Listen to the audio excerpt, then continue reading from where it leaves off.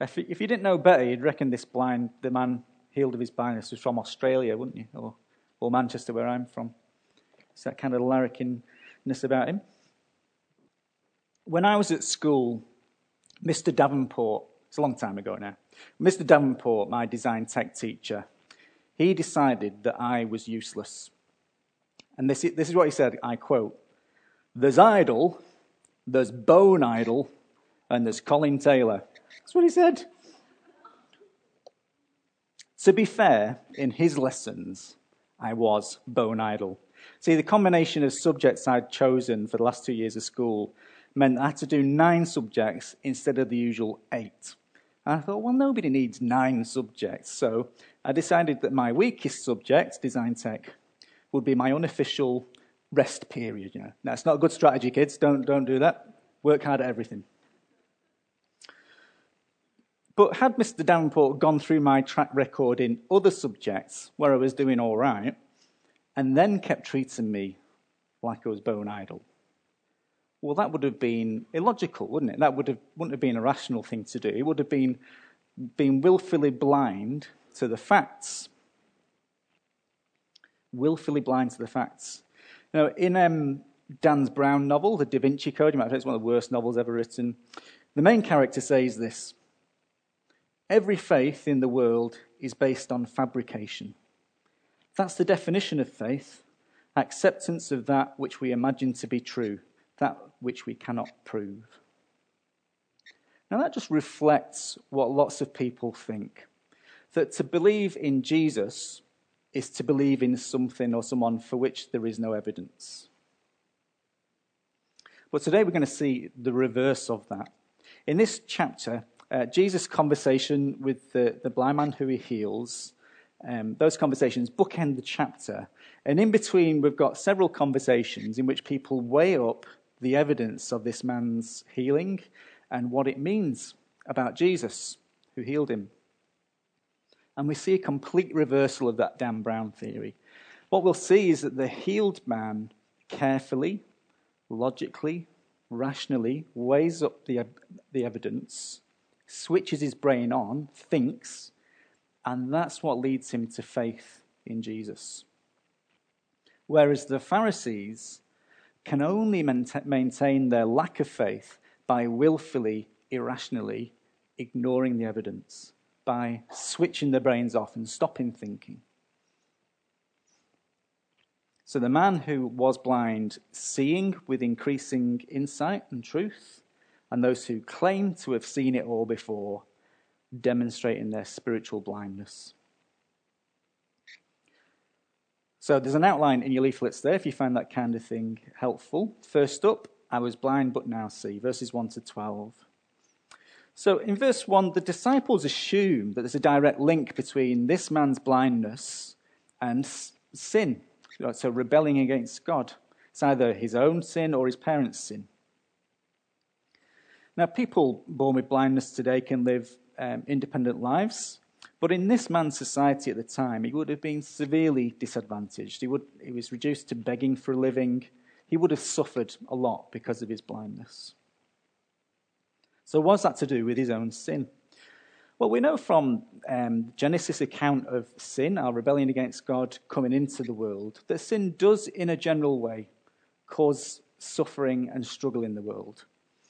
And in that way, suffering is to remind us of the seriousness of sin and that sin causes death.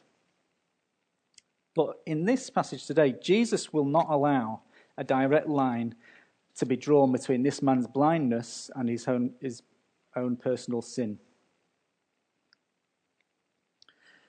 or his parents. But neither will Jesus allow that his suffering from blindness is pointless or random.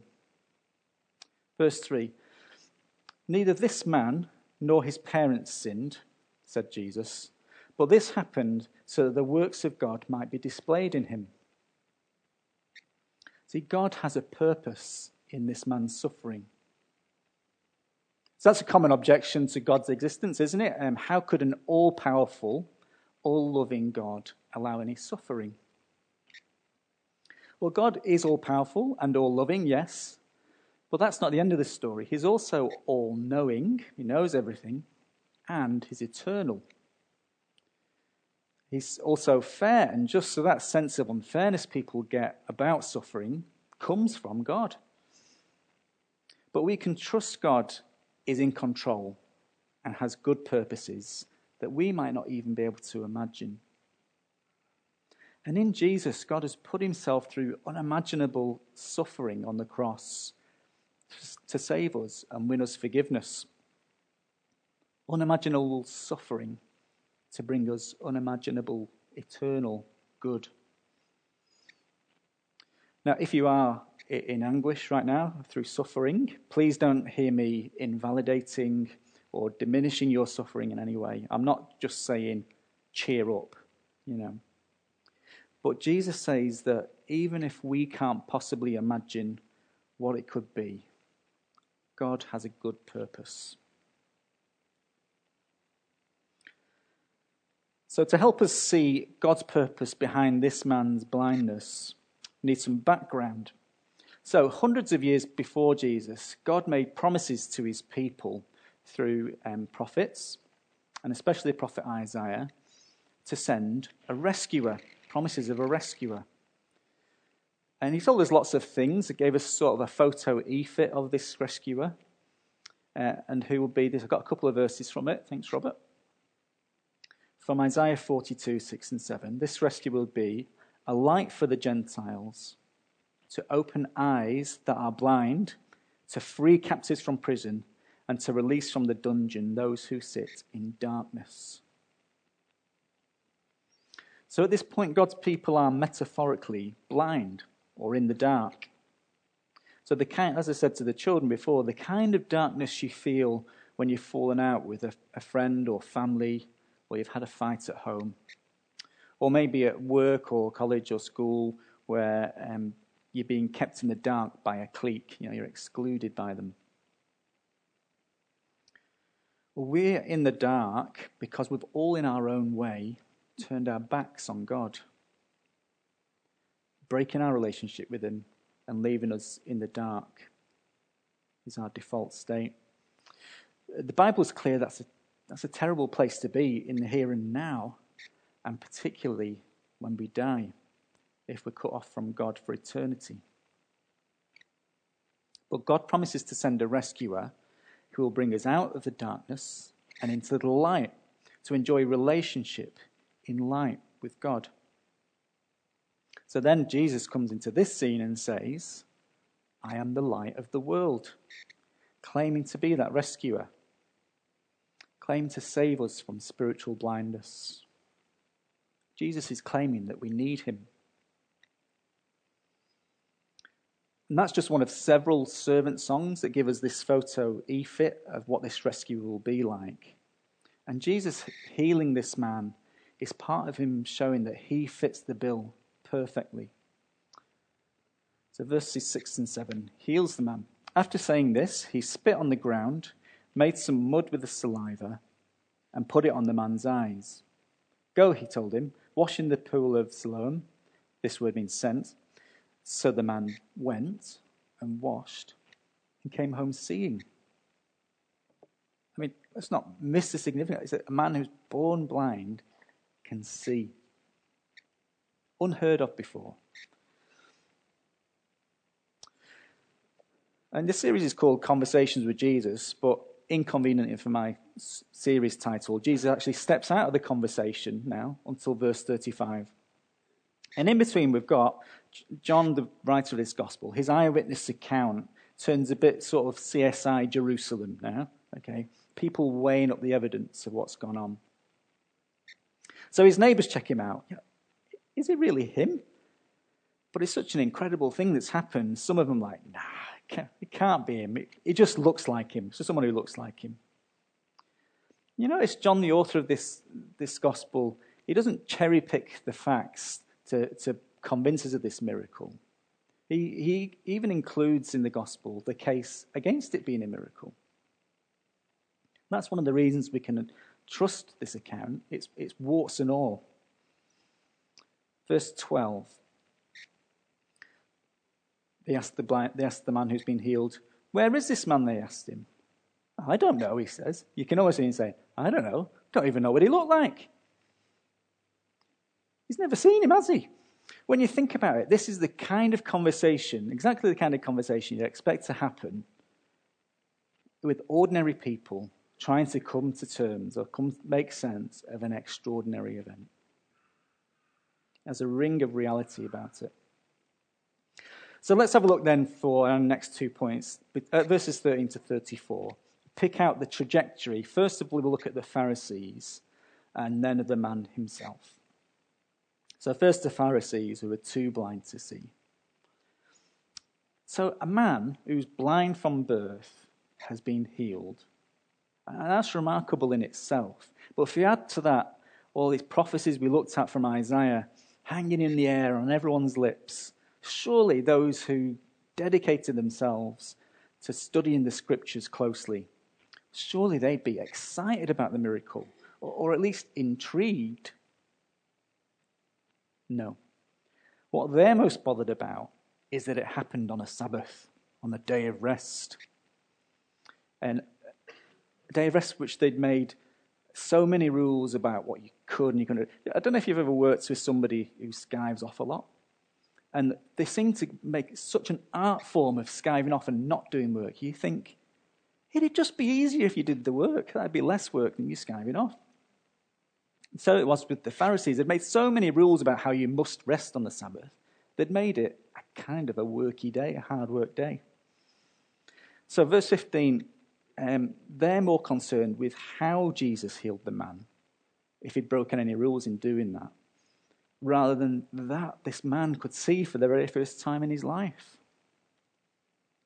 And even after hearing all the evidence, even twice, they're still fixated by verse 26. They asked him, what did he do to you? How did he open your eyes?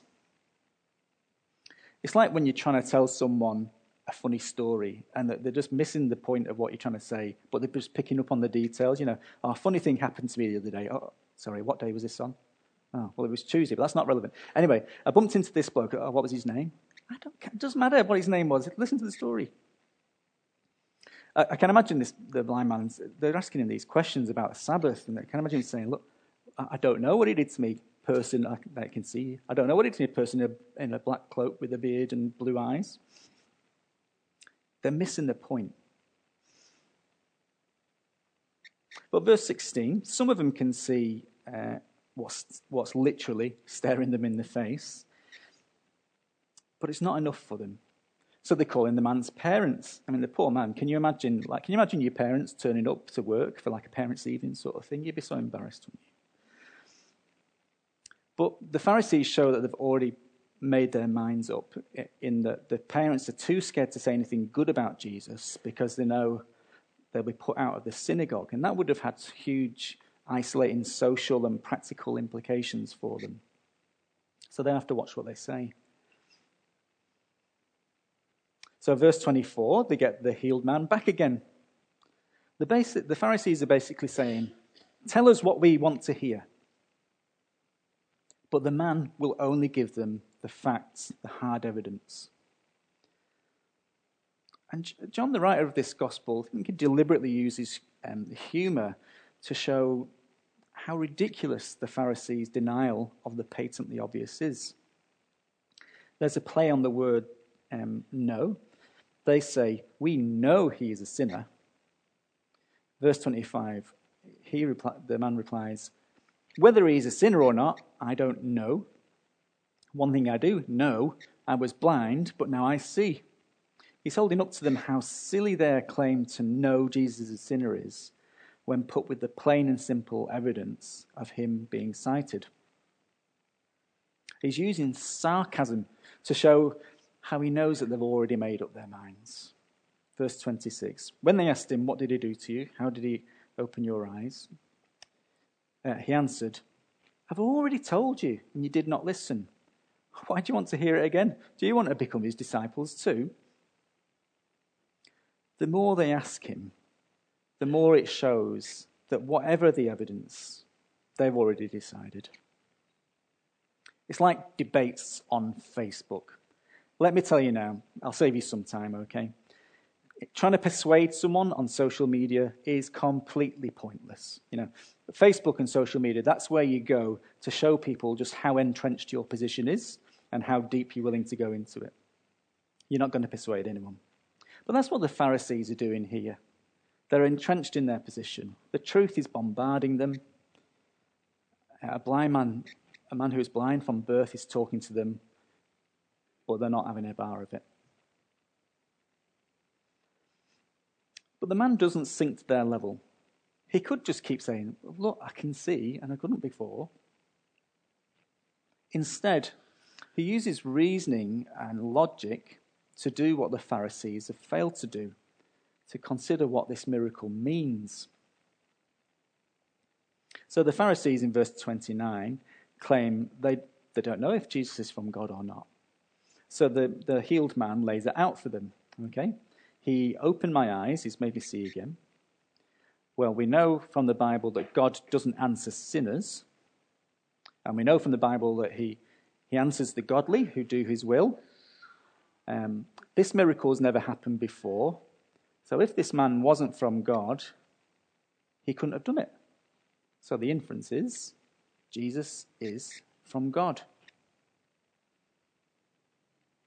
His reasoning is watertight. So the Pharisees have got no rational comeback. So all they've got left is to attack the man's character. You were steeped in sin at birth. See, the Pharisees are blinded by their self-sufficiency. They think they already know everything. They think that all of their assumptions are correct.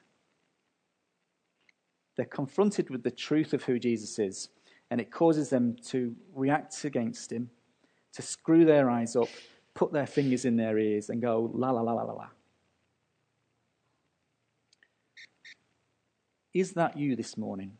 Have you written off considering Jesus is objectively real and his claims are true? Because Jesus' claim that you need him to save you is the most important claim you will ever consider. So I urge you, don't dismiss him just because most people do. Don't dismiss Jesus just because the intellectual framework we pick up from our culture tells us that we shouldn't even consider this evidence. Or maybe you've written off Jesus because deep down you know that if you believe in him, it will mean great change. Well, you'd be right. Following Jesus means giving your life over to him, denying yourself. And sometimes that can feel like part of you is dying. But just over the page, chapter 10, verse 10, Jesus says, I have come that they may have life and have it to the full. Jesus comes to give us life to the full.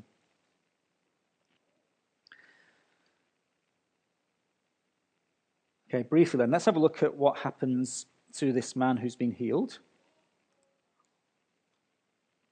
as he looks at the evidence.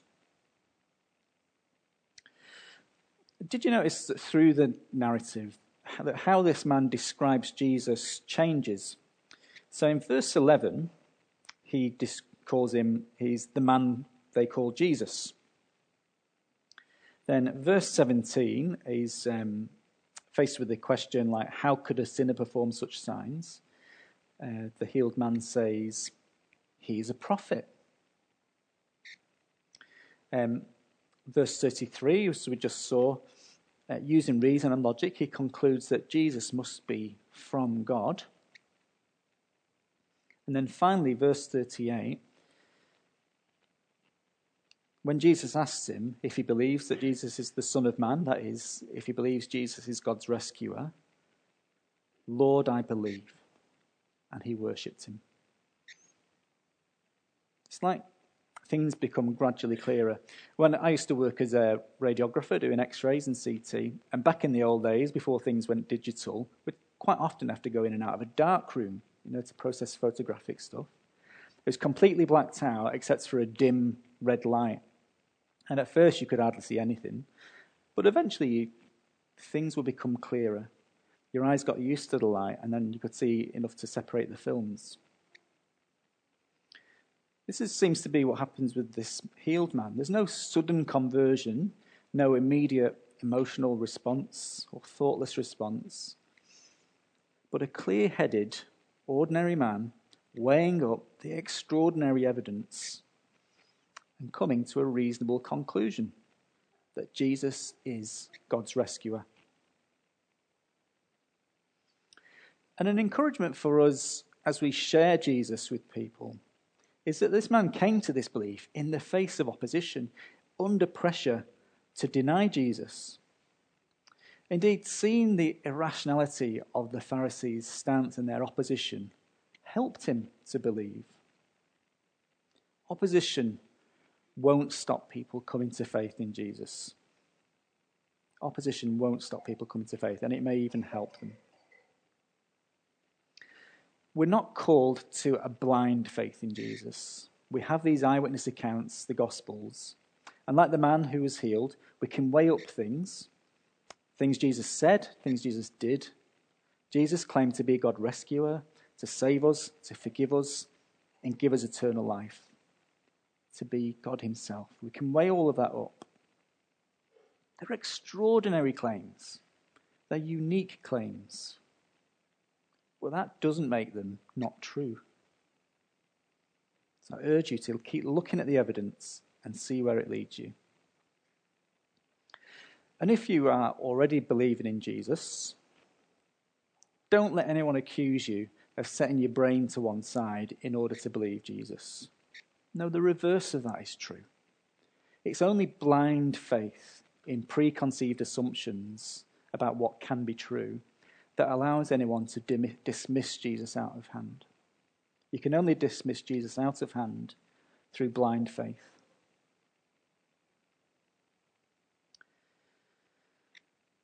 Finally, then, the question is, do you see? Do you believe Jesus is the light of the world, rescuing us from the darkness of separation from God? You see, light can have two effects, as we saw with the children. It can illuminate and show the way, or it can blind us. So verse 39, Jesus said, "For judgment I have come into this world, so that the blind will see, and those who see will become blind." Jesus is God's rescuer. Jesus is how God has loved us, saving us whilst we were still turning our backs on him. But every time we encounter Jesus in the Bible or in prayer, there's no neutral ground. There's no staying still, no fence to sit on. We either move to believe and trust in him, either for the first time or deeper and fuller, or we move further into our self-sufficiency, like the Pharisees, blindly convinced that we've got it all sorted. Verse 40. Some Pharisees who were with him heard him say this and said, "Are we blind too?" Jesus said, "If you were blind, you would not be guilty of sin. But now that you claim you can see, your guilt remains." In other words, to those who know they need rescuing, Jesus' light gives spiritual sight to see him. But his light also blinds the self-sufficient, handing them over to their belief in themselves.